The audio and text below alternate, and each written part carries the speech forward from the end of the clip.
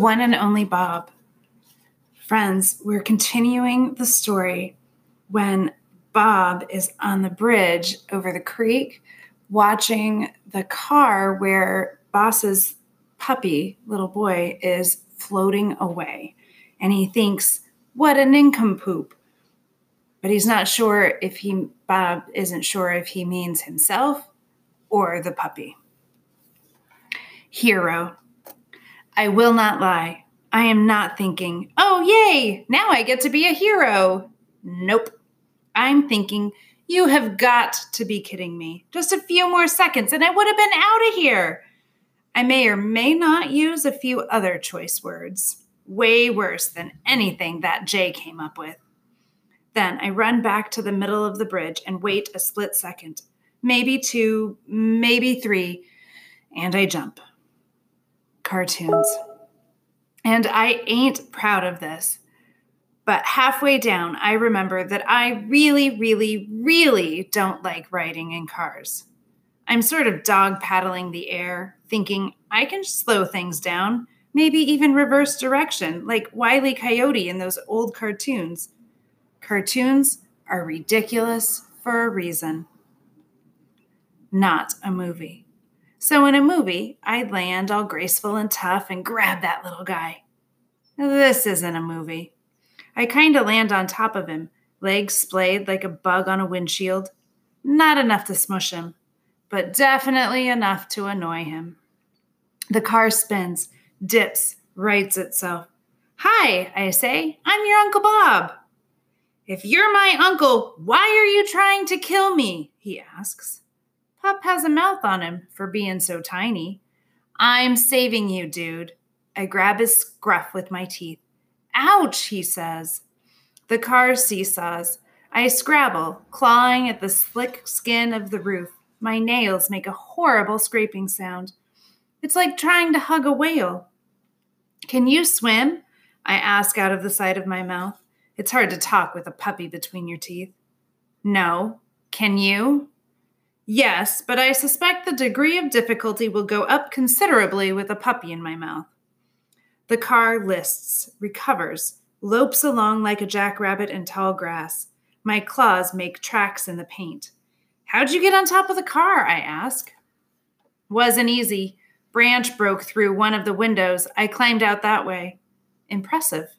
By the way, says the puppy, I think we may be sinking. No kidding, Sherlock. I don't mean to sound unkind. I'm a bit stressed. I don't have a name, actually. How about Rowdy? I suggest. I hear it's available.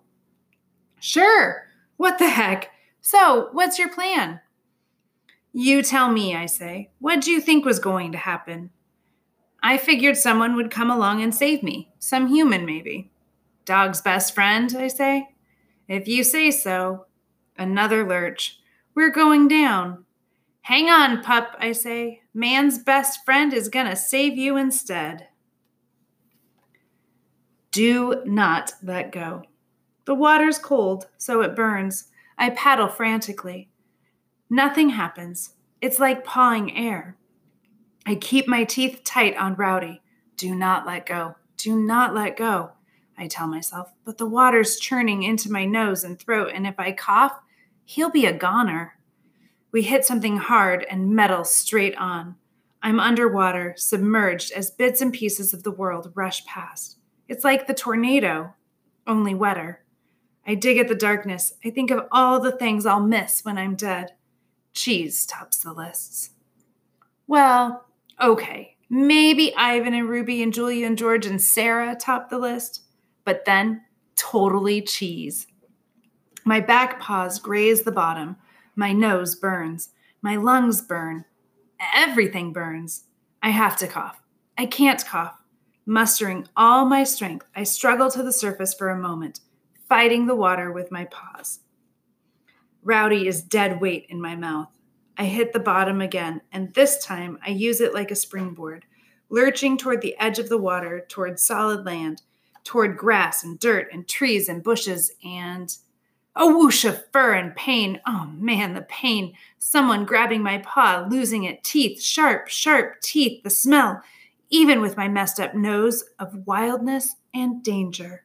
Something grabs my scruff, yanks, pulls me to safety, back to the world, back from the brink. Kimu again. Kimu has me. He drops me to the mud. His teeth smell of blood. My blood. I drop Rowdy. My teeth smell of blood, too. For a long time, no words come. Just panting, coughing, panting some more. Nothing from the puppy. I shove him with my paw, nudge him with my nose. Nothing. I look at Kimu, his fur spiked, his eyes wild, different, unknowable. I guess they didn't shoot you, I say. They tried, he says, eyes on the puppy. Thank you for, I trail off. He glances at me. Didn't do it for you. A pause. Did it for me. With his right front paw, he claws at the puppy. At Rowdy. Hey, I say without really thinking, or registering the size of his paw, or realizing that he's drooling just a little. I put my paw, my puny, pathetic, loser paw on Rowdy too. He's my nephew, and, well, I didn't take you for the sentimental sort, Bob.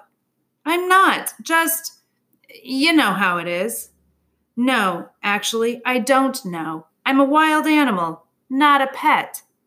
Still, I clear my throat and remind myself that rolling over and peeing myself is not an acceptable option. Still and all, he's scrawny, might even be dead. Who knows? You got better breakfasts at the park. I recognize all too well the look he gives me. The look of sadness and loss and anger. The look of someone who will never forgive the world. He's running with the puppy dangling from his jaws before I even know what's happened. How? I don't know how to do it, how I do it.